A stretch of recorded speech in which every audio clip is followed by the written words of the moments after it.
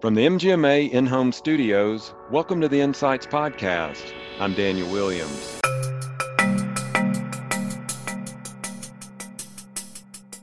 The take-home point I would definitely want to give your listeners is that it is 95% effective and almost 100% safe. We have something like 29 serious side effects out of, I think, many millions of doses. So it's a very low percentage of serious side effects.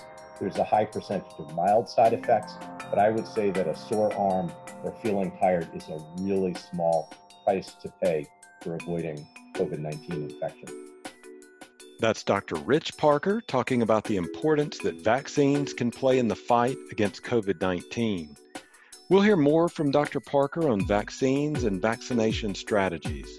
But first, a word from our sponsors. Spend more time doing what you love, caring for patients, and less time on clinical documentation. Nuance Dragon Ambient Experience, or DAX, captures the patient story securely and accurately to automatically document at the point of care for increased efficiency and patient throughput. Discover how DAX provides a better patient experience and eliminates afterward documentation. Visit nuance.com/DAX to sign up for a live stream demo and explore how DAX, Nuance's ambient clinical intelligence solution, can transform your organization. The journey from the new normal of 2020 to the next level in 2021 begins with measuring your progress and identifying opportunities for improvement. MGMA's new medical practice evaluation tool is a comprehensive web-based assessment built around MGMA's practice data and body of knowledge. Upon completion, practice leaders are given an evaluation score with actionable insights on how their organization measures against top-performing practices across different specialties. 2021 is the year to round out your learning and put MGMA's insights into practice. Visit mgma.com/MPET for more information.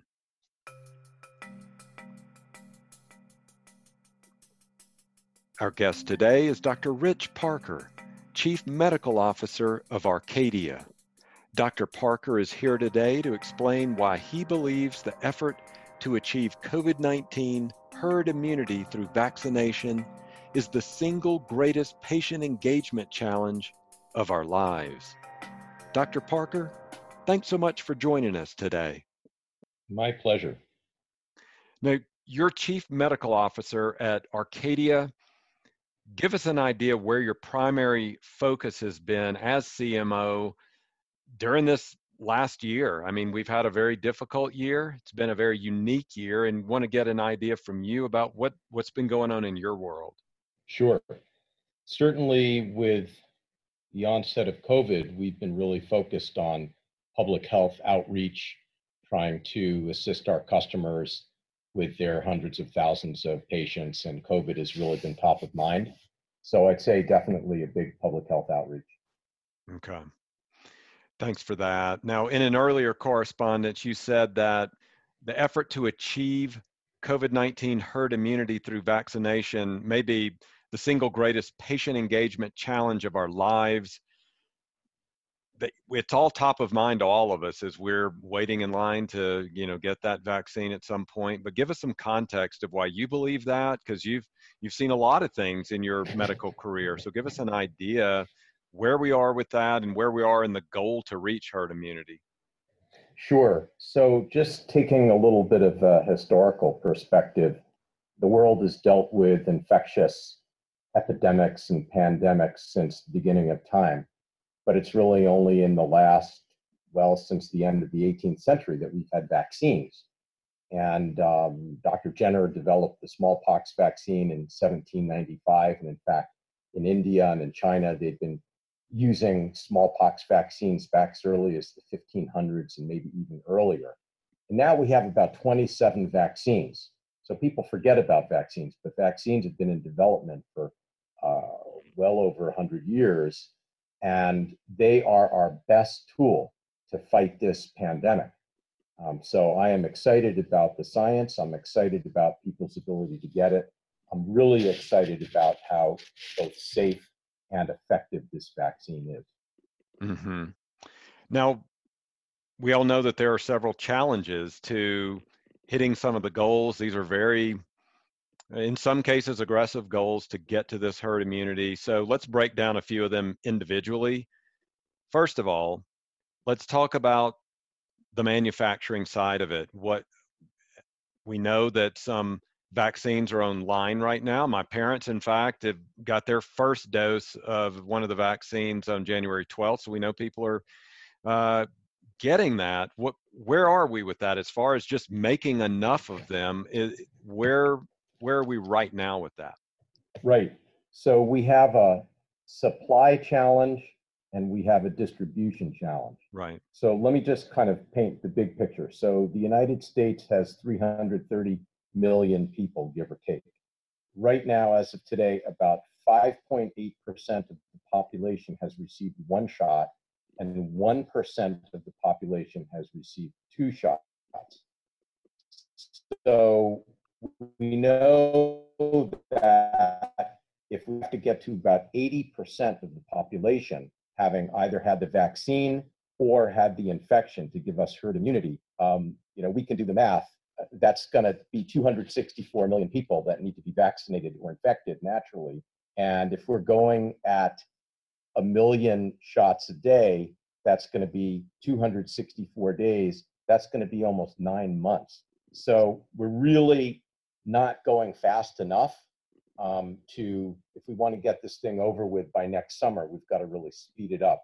I think the good news is the Johnson & Johnson vaccine hopefully will get approval in the next few weeks to add to the Pfizer and Moderna. So the supply of vaccine is going to ramp up. And I think now with a better federal response and states and counties getting on it with public health, I think we're going to go faster. Mm-hmm. Based on your research, is it a bigger problem of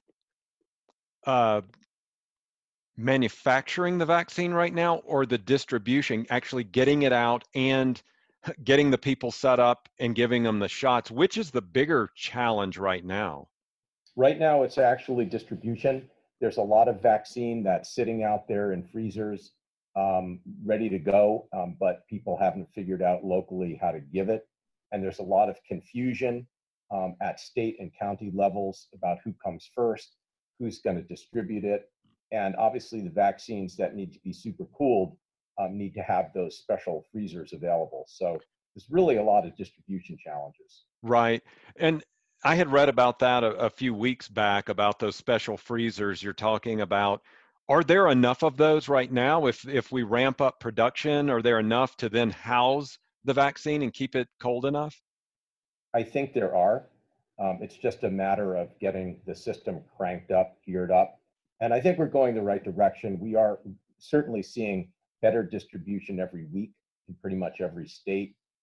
Here in Massachusetts, believe it or not, we're actually last in New England for percent vaccinated, which I'm not terribly proud of, but I'm hoping that we can move everybody closer to the front of the line. Right. Give us an idea on that political front then. Why is Massachusetts behind maybe some of the other states around you? What's the reasoning for that? It's actually really hard to know why any individual state is going faster or slower.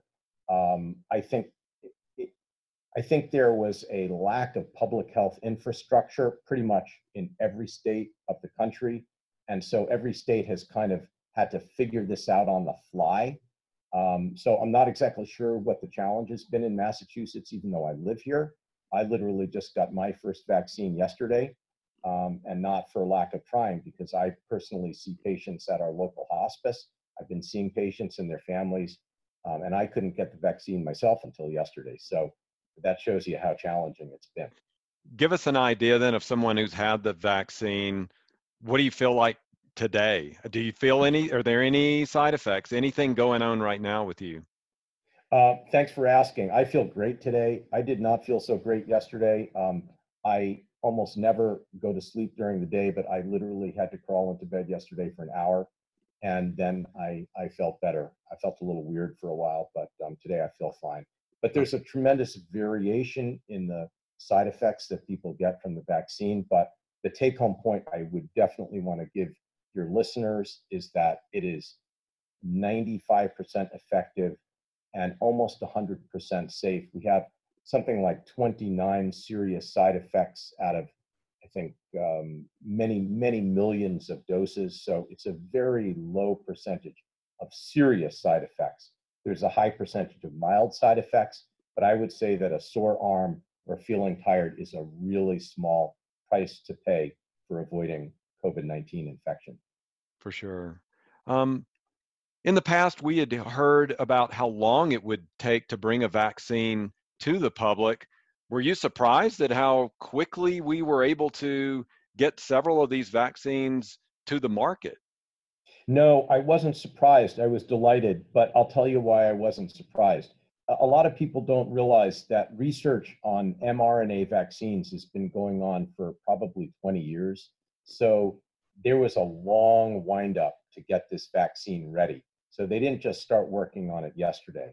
And the second reason I wasn't surprised is that when you run a vaccine trial, the trial goes faster or slower depending upon the prevalence of the disease. So, in other words, the more prevalent the infection, and in this case with COVID-19, it's extremely prevalent, meaning it's all over the place.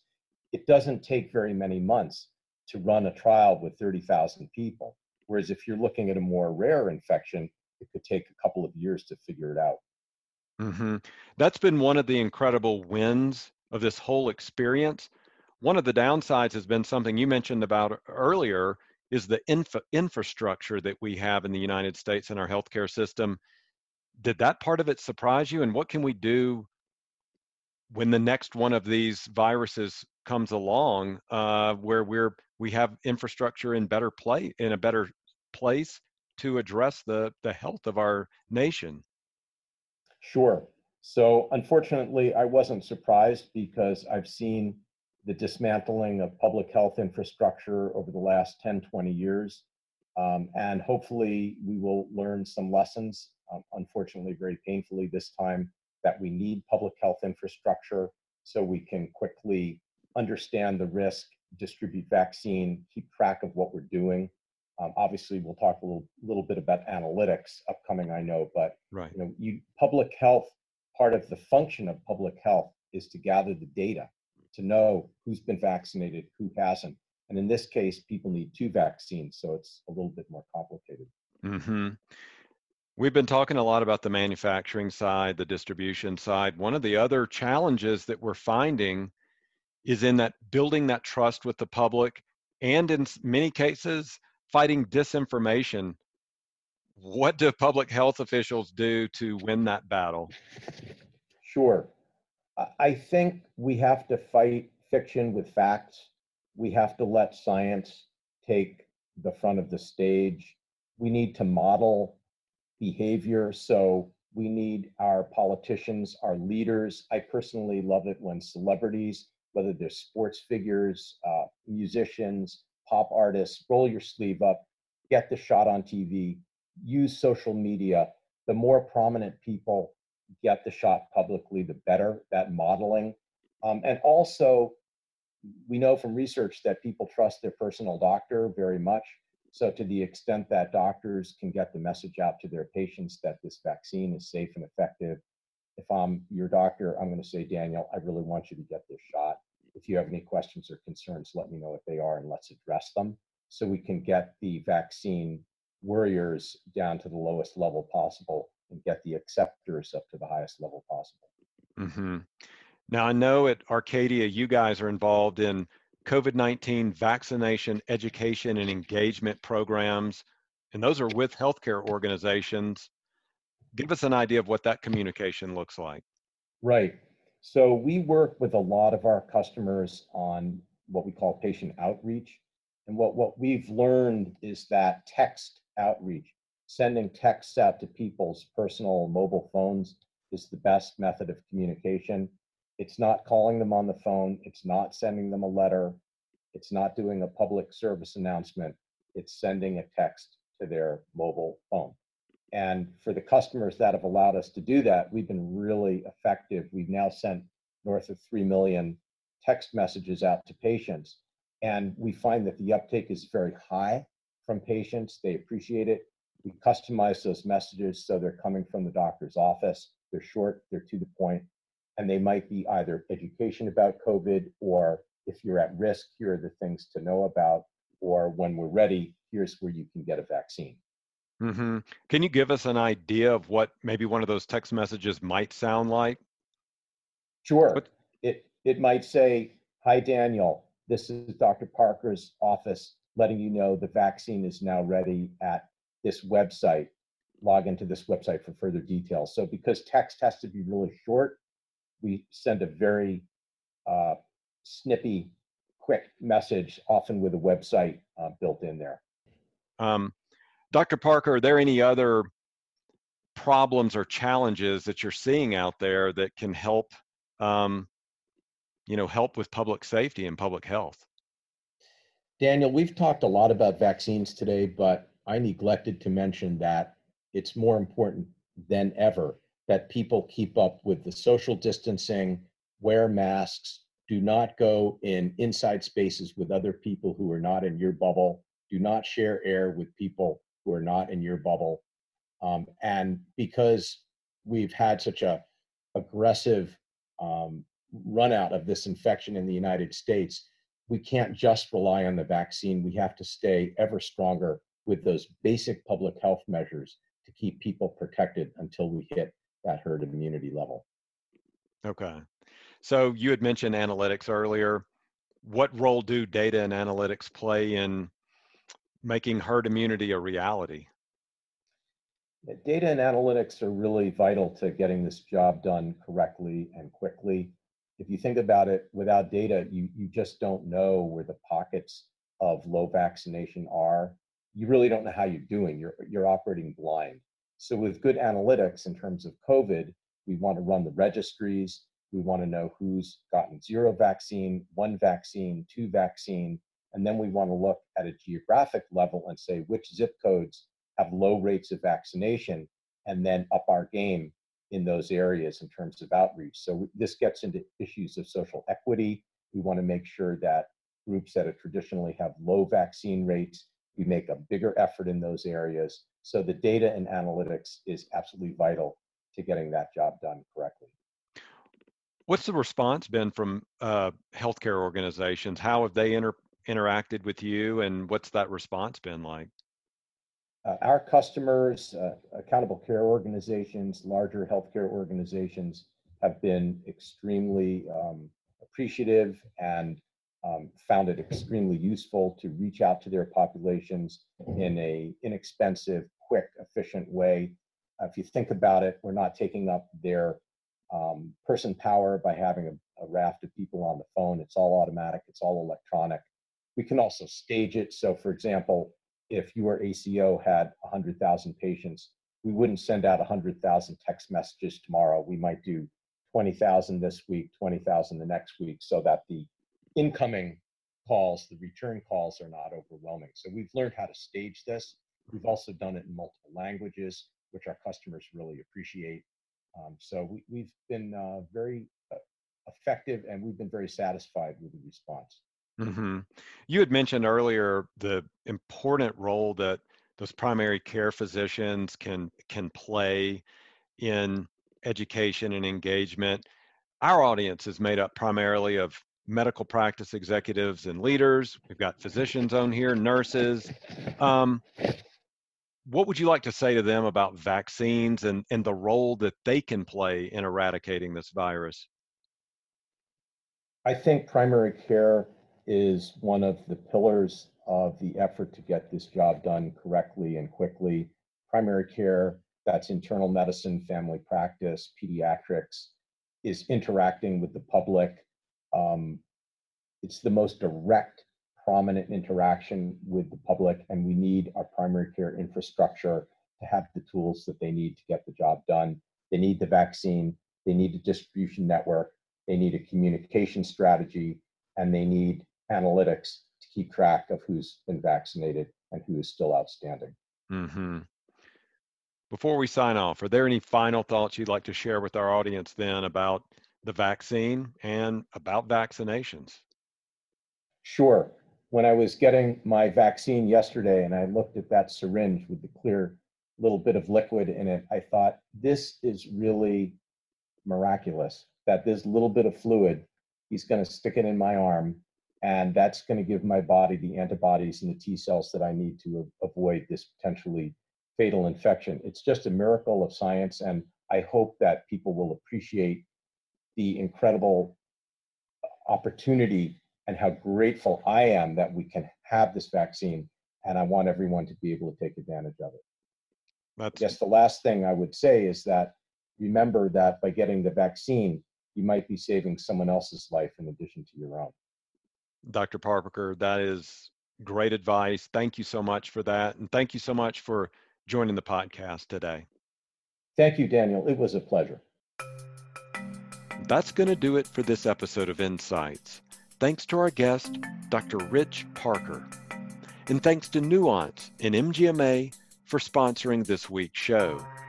Visit nuance.com/DAX to sign up for a live stream demo and explore how DAX, Nuance's ambient clinical intelligence solution, can transform your organization. And be sure to check out MGMA's new medical practice evaluation tool. It's a comprehensive web-based assessment built around MGMA's practice data and body of knowledge. Visit mgma.com/MPET for more information. If you like the show, please rate and review it wherever you get your podcast. If you have topics you'd like us to cover or experts you'd like us to interview, email us at podcast@mgma.com or find me on Twitter @MGMADaniel. MGMA Insights is presented by Declan McGee, Rob Ketchum, and I'm Daniel Williams. Stay safe, and thanks for listening. Hi, this is Declan McGee, one of the producers for the MGMA Insights podcast. If you like the work we're doing, please consider becoming an MGMA member. Learn more at mgma.com/membership. Thanks.